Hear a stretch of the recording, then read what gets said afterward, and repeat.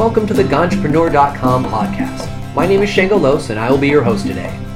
Dr. Michelle Sexton is a naturopathic doctor, herbalist, and formerly a midwife, currently in private practice in San Diego.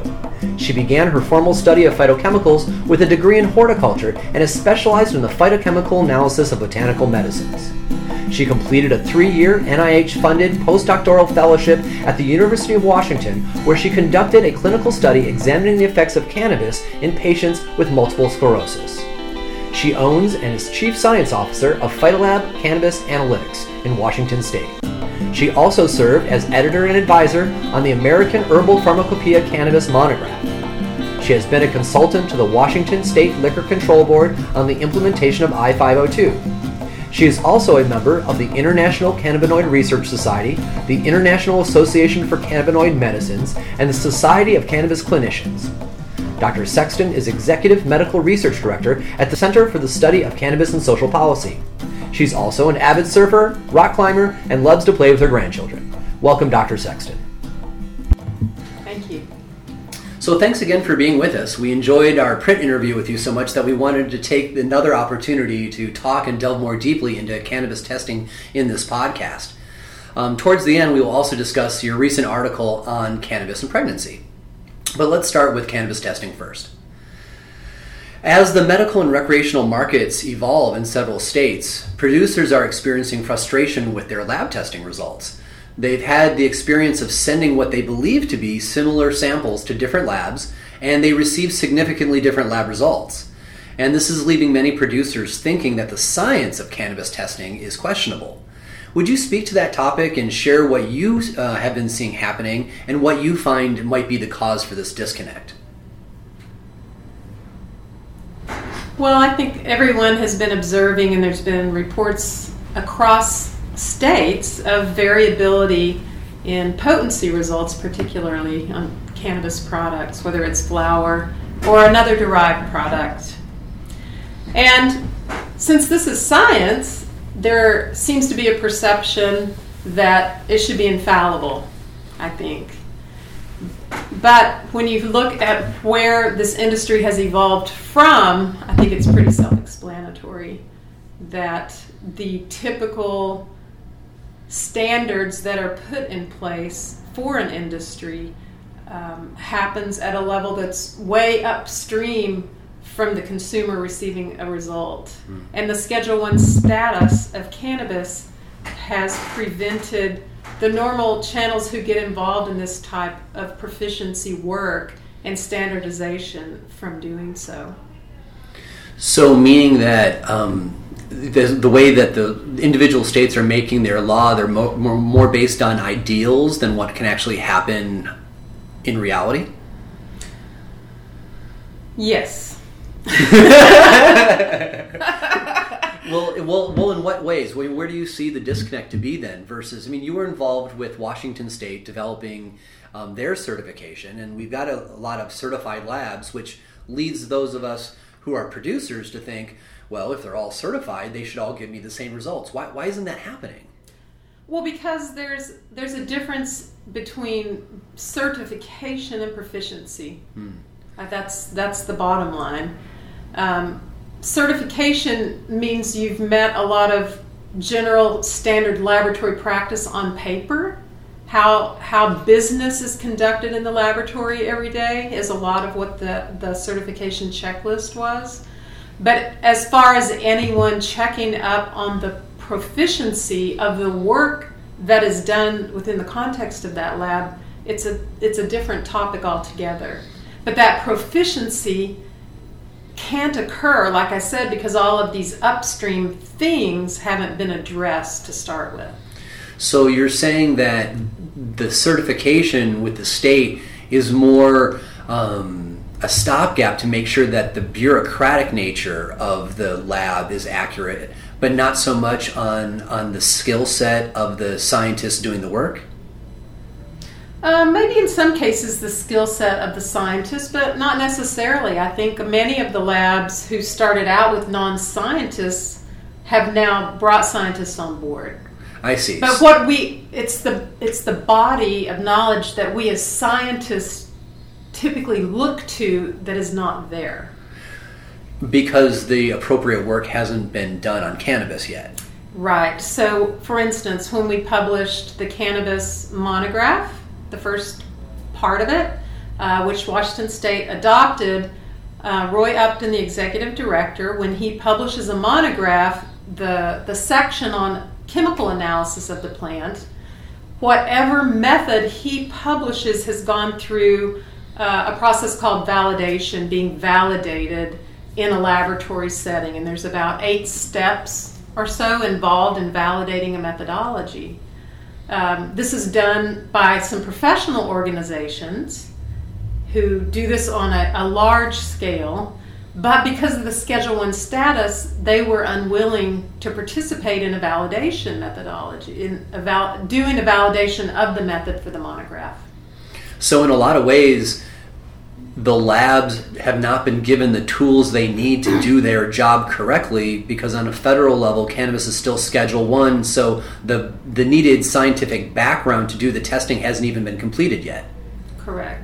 Wow, that puts us in a different... if you go a step prior to that, what we use to quantify, for instance, cannabinoids or any other phytochemical, are called reference standards.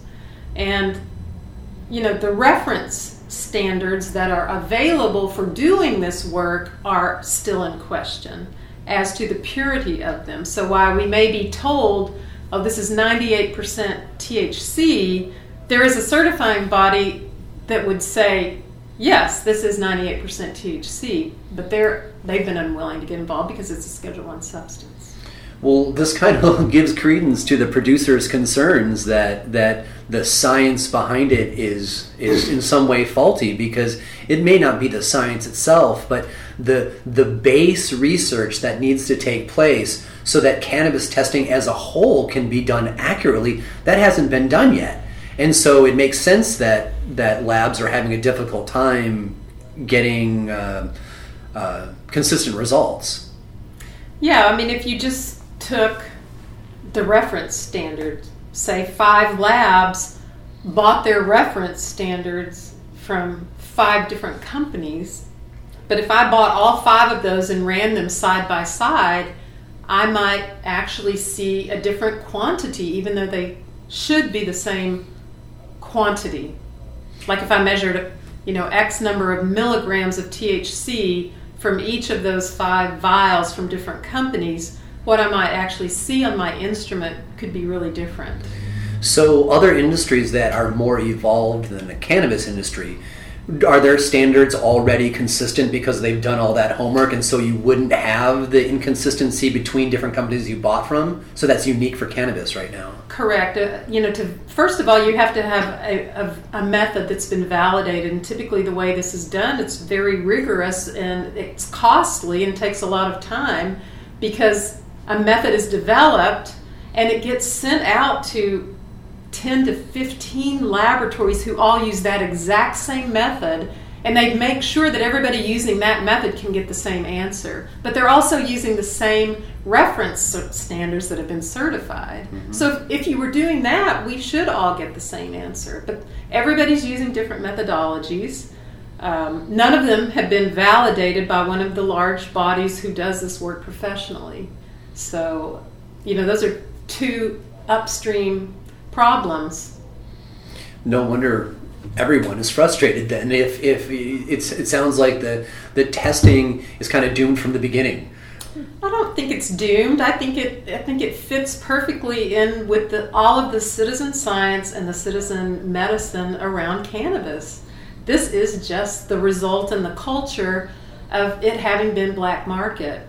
And so, black market practices have emerged all across this industry, whether it's, helping or dosing or telling patients how to use it from a perspective of citizen medicine, or, if it's people trying to figure out processes, how to do extractions, on and on and on. Everybody's had to do this on their own because there hasn't been a lot of professional industry or research to guide it. So I know it's kind of hard to break out a crystal ball and give me a future answer, but in your experience, you've been doing this a long time, how long do you think it might be before that background research takes place to create a standard so that all of the labs can be giving more consistent results? Does it have to wait until cannabis is unscheduled so that research can get done, or is it just that the free market forces are doing that homework now so they can bring those standards to market sometime soon? Well, everybody's interested. I can tell you, everybody's interested. The United States Pharmacopoeia, they're very interested. They publish methods. The AOCS, the American Organization of Analytical Chemists, AOAC, excuse me, the American Oil Chemists Society, they're all interested and they're all looking into it, and they want to hear about it, and they're asking people to tell them about it, and they're forming groups to talk about it. But the fact remains that as long as it stays on Schedule 1, that many of them have their hands tied or they won't get involved in doing their professional work on that topic. I understand. For some of our non-scientist listeners, would you explain a little bit about what the monograph is and what it means? A monograph, the term itself means a single topic. And so how herbal medicines and even now pharmaceutical medicines are well defined is in a document called a monograph. And so that monograph has one topic. And for herbs, for a long time, and in the pharmacopoeia, there's been a general outline that you follow when you write a monograph. And so with herbs, it started as, if you're going to go collect them in the wild, how do you positively identify them growing in the wild? Because there's often plants that can easily be confused, and one may be poisonous and the other not. So, as a field herbalist, you could get that basic information, and then you could go on, and it describes all of the botany. So if it came down to comparing two plants and getting the non-toxic or the toxic one, you could go to more specifics on how the flower looks or leaf, that type of thing. And then it goes on to describe how it's been used in, historically, how people have figured out that these plants have medical value and what kinds of things is in the written record that it has been used for. And then in the modern monograph, with the chemical revolution, now we've gone on to describe, well, if you want to look at particular active constituents, how do you do that? And that's the analytical portion. And then the monograph also covers things on cultivation, pests, managing pests, soil type, just real basic information about growing, gathering, and using the herb. In a lot of ways, that sounds like it would be the go-to document for anybody who cares about cannabis. So many people do internet research to find out what they need to know about cannabis, and as we all know, internet research, your mileage may vary, right? But it sounds like the monograph would have the best science available today, almost like a mini encyclopedia on this one flower. Correct, because in the writing of the document, Roy, he finds the experts in the world in the field on all those topics.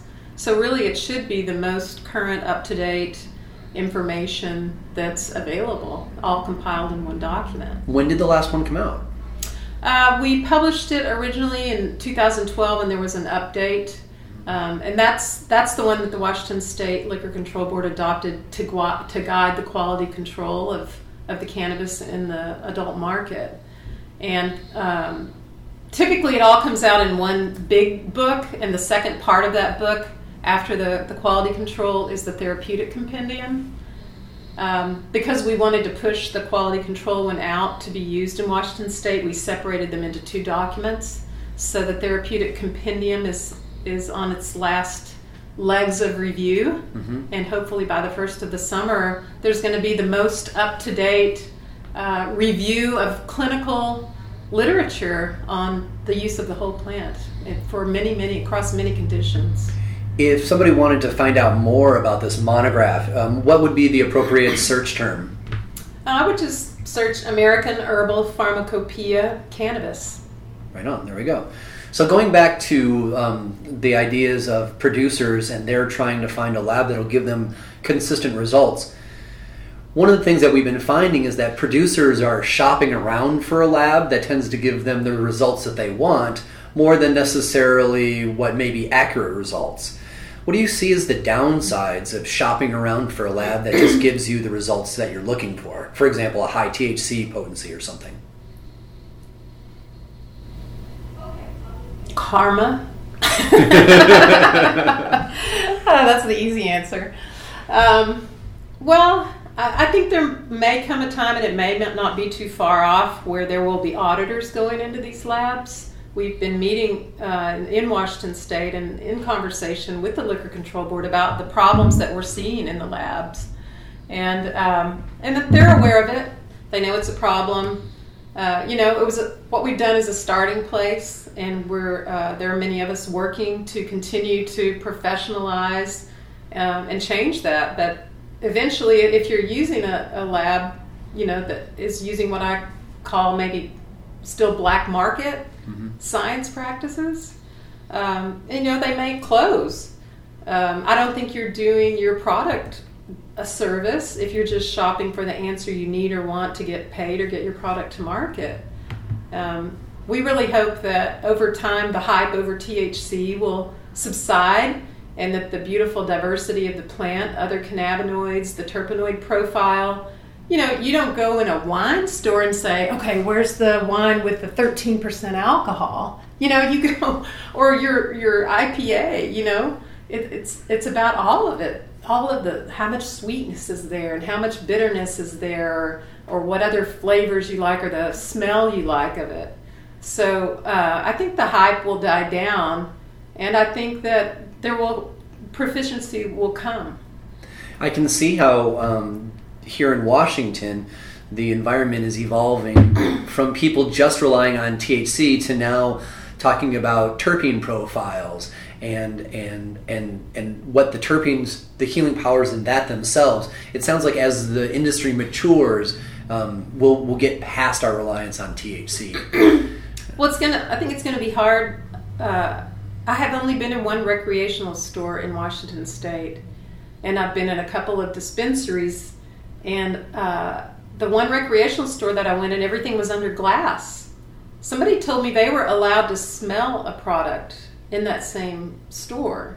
So I don't know if you ask if you get to, but it was very different from the dispensary experience where you could open a jar and really waft that aroma, because we have a survey that's in process of being published on cannabis use, and smell is the number one way people say they select their cannabis. So, it is, people are actually doing it, also based on potency, but smell is the number one thing that people said was the most common factor for choosing it. Going back to your wine example, there's some humor in that, because if we are selecting our cannabis based on our reaction to the smells, which in a certain way we can think of as our body is choosing the cannabis medicine that we want, but on the flip side, when you are shopping for wine, you don't usually get to sample or smell it, and so many of us choose based on label, right? Exactly. I'm guilty. Yeah. So what advice would you give for producers if we started with this idea that a lot of the background science that the testing is based on hasn't been done yet, and that there is inconsistency from lab to lab?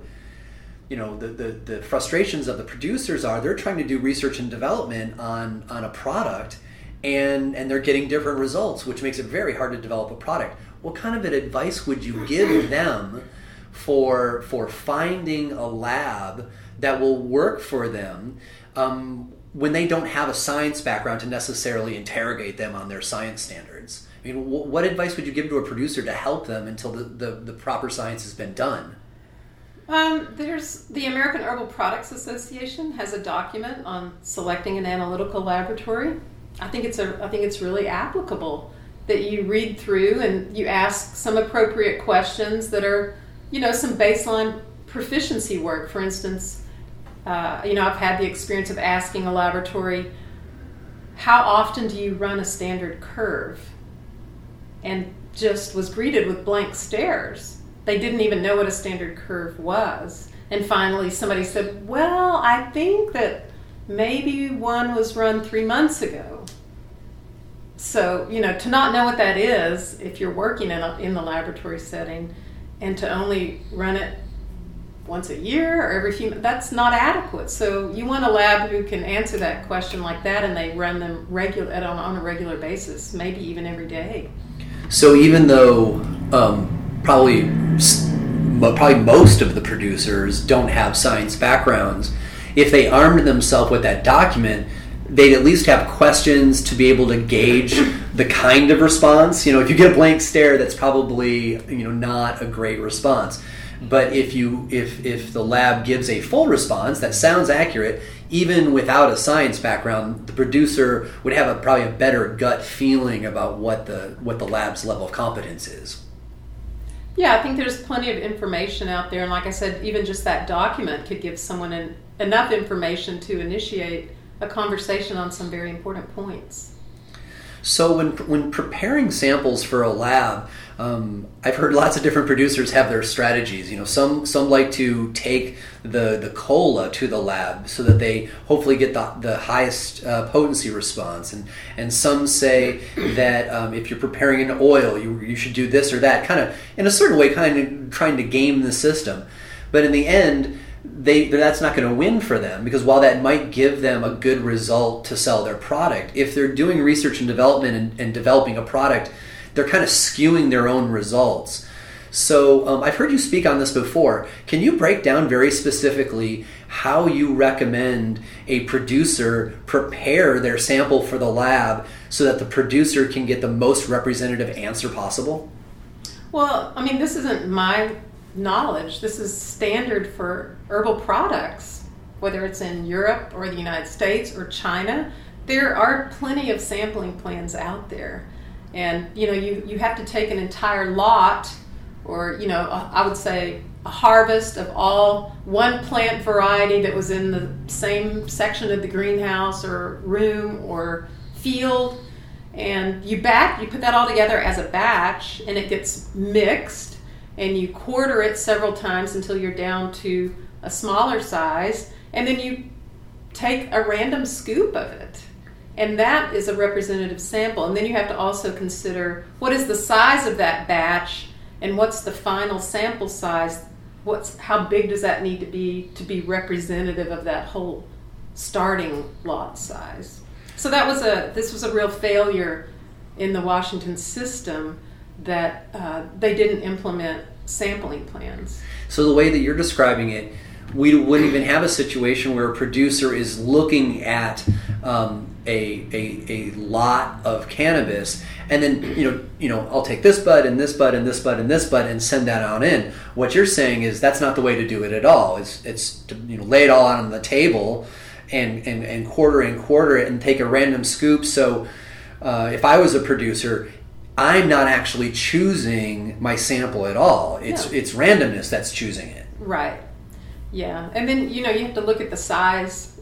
For instance, for the I-502 package, the state says up to 7 grams. We could ask for more. The monograph actually says 10 grams, so the monograph wasn't actually followed here. But for a 5-pound lot size, 10 grams is barely adequate as a representative sample. So for instance, some labs are now gaming the system by taking a smaller sample size. But if you do the math, a 2-gram sample size to represent an entire 5-pound lot would only give you like a 1 in 25,000 chance that you might sample something that's contaminated with a mold or a bacteria, for instance. Whereas if you just even go up to a 5-gram sample, you've significantly increased the chance that you're going to sample something contaminated. So in real terms, even though producers continually want to give a smaller sample because obviously the cannabis is money, really it would be in their best interest to give you a larger sample if they really want to find out what is the true nature of the flower that they're working with. Yeah, I think it's a matter of integrity, because now you're thinking beyond just getting how much money you can get off of this crop. You're thinking to public health effects and your end consumer, and you're thinking about standardization in the botanical industry and aligning with that industry. Mm-hmm. So you were involved with Washington when they developed their lab certifications, and you've seen how they've played out for the good and the bad. So what suggestions would you offer other states who are moving towards normalization and setting up certifications for their own labs? What have we learned from the implementation here that states that follow Washington can learn from our wins and our losses and do better than we did? Well, I think there's data analysis yet that needs to be done, like looking at all these microbiological tests that we're performing here in Washington State, and doing the data analysis. Did we have enough positives to recommend that this is a test that always needs to be done? Or, for instance, the microbiological limits. The monograph even states that these are not intended to be pass or fail numbers. They're general guidelines, and we have to take into account certain atmospheric conditions or weather that could precipitate like more powdery mildew, and so then we might want to consider adjusting those levels upward, testing for the toxins that fungus make instead of the actual amount of mold on the plant material. So I think we need to take a hard look at some of that microbiological data. I think for the potency, I think a real disservice that's being done is everybody reporting results like for THC to 2 decimal points. I think even if you're not a scientist, it implies a degree of accuracy to you, right? Which isn't actually there. No, it's not there. I mean, when we give those sorts of numbers, when we do research-based science, we've run at least a triplicate sample, and usually it's in triplicate at least 3 or 4 times before you result. And there's an error bar involved, right? So you show the standard deviation to either side of that mean, and the bigger your standard deviation, the greater the variation. So I'm probably like, people don't know what I'm talking about because I'm using my hands over here. But I think that my point is, and I said this to the Liquor Control Board, and I think it's in the checklist, that it should be reported in a range, unless people can prove that they really have that degree of accuracy. But there's nobody out there enforcing that degree of accuracy. So, like you said, we have a lot.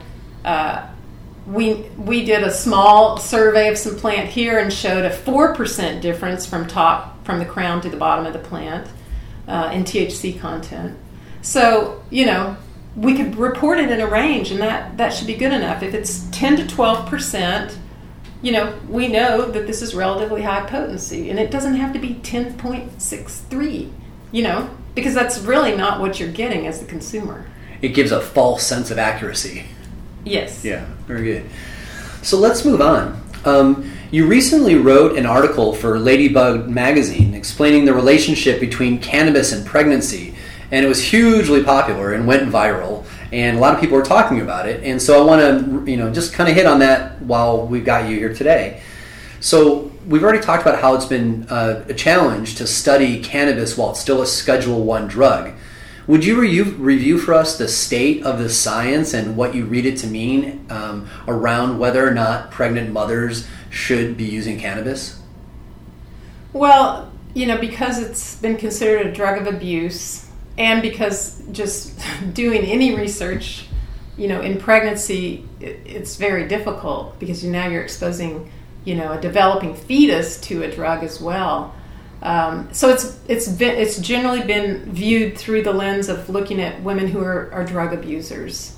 So you have to, right off the bat think most of the data out there is being viewed through that lens. And many of these women who were involved in the surveys or the studies may have also been using other prescription drugs. So there hasn't really been enough good studies of just cannabis use in pregnancy. There is some longitudinal data showing, birth weight's fine, head circumference is fine, there's not poor outcomes. We know it's not a teratogen, it doesn't cause birth defects. And so when you see a beautiful baby at birth and your child develops normally in the first years of life, the conclusion logically is, well, I smoked all during pregnancy and my child is just fine.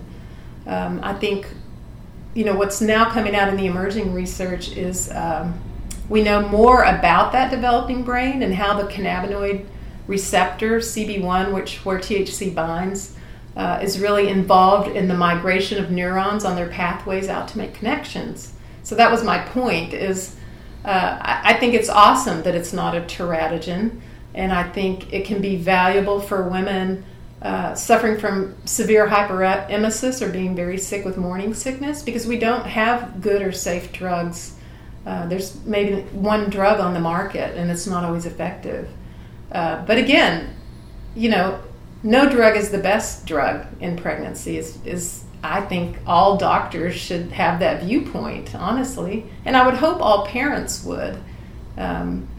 Just being really thoughtful about it, and being open-minded to, there is a small amount of literature that says the things that I just said. You'll have a normal birth, you'll have a normal child, the child will develop normally in early years. And how about those migratory pathways and brain development into adulthood? So from reading the original article that you wrote, you spoke a bit about how though the child may be born not looking like there are any challenges, that some of the surveys suggest that as the child grows up and reaches adolescence, that there may possibly be some neurological impacts. But the problem is that there's no really good studies on that yet. If a pregnant mother was trying to weigh out for herself whether or not to have cannabis, not recreationally, because you've already said that the best drug is not having a drug when you're pregnant, so I would follow that. But let's say that she's having very significant nausea, and she doesn't want to take the pharmaceuticals that would normally be given for that, because that is just another drug. How would you suggest that she think through weighing, trying to get through the pregnancy with this extreme nausea versus an unstudied risk of having cannabis? Well, I think there's a lot of other alternative options. There's acupuncture, there's ginger. I was horribly ill with morning sickness. Peppermint worked really well for me. So I think there's other options to try before going to a really strong drug like cannabis. But even then, if you go through everything, I think this is one case where I think you should have everything else fail and then go to cannabis, and then go to a CBD dominant variety, because cannabidiol or CBD doesn't bind like THC does to the CB1 receptor, and it's also been shown to be effective for nausea. So, that would be an alternative, and to just use the lowest necessary dose for the shortest time period. And it sounds like when choosing the particular strain one would take, just because it's sold as a CBD, that probably wouldn't be enough. For example, like a Harlequin, which is 2-to-1, you'll still end up having a lot of THC in it. You want something more like an AC/DC or something that tests 20-to-1, so the amount of actual THC in it is exceptionally low. That would be my speculation and probably my recommendation without having done a therapeutic trial on anyone. I mean, I don't know. That's just my guess. My best guess. and again, here's something else that we don't have the real science yet, because it's been Schedule 1 for so long, and scientists haven't not been free to study the medicine. Well, and I think too the return of the biodiversity with the cannabidiol-rich plants. I mean, we have no data on that. All of the studies have been on THC-rich. Anything you find on cannabis is typically THC-rich varieties. So people need to keep that in mind. When we say cannabis now, we're not necessarily talking about what has been out there and available. It's changing. It's evolving. In the Ladybud article, you speak a lot about this one fascinating survey that happened with Jamaican Rastafarian women. And over the course of the article, you kind of debunk that survey as being reliable for science, but culturally it's fascinating. Would you just talk a little bit about the study and about the women and about how they were taking the cannabis? Because I think it would be exceptionally interesting to the audience. Well, honestly, I think you should interview the author because I'm not an expert on her work. I've reviewed it for the monograph and to write this article, but that was what the first paper, what I found interesting, and what people overlook or you don't hear is that largely the women were not smoking at that time. In their place in the culture, that was mostly the men. I'm sure there were women who smoked, but the women that she was hanging out with in this anthropologic study were primarily drinking tea. And if you go, Arno Hasekamp published a paper on conversion of THC acid to THC in tea, and there's not a huge conversion. There is some conversion, but it's nowhere near the amount of conversion that would happen with smoking. So, again, we don't know a ton about THC acid. There's speculation that maybe it doesn't get to the brain as easily as the neutral form, delta-9 THC without the acid. And so maybe it acts more peripherally. Nobody's looked at whether it crosses the placenta, if you have a baby growing. So, but I think it's something to keep in mind that largely at that time they were not smoking. Mm-hmm. And so they probably weren't getting huge doses of the neutral cannabinoid THC. Mm-hmm. Well, great. Thank you for joining us today on Ganjapreneur Podcast, Michelle. Dr. Michelle Sexton is Executive Medical Research Director of the Center for the Study of Cannabis and Social Policy. I'm your host, Shango Los, of the Vashon Island Marijuana Entrepreneurs Alliance. Thank you for listening to Ganjapreneur.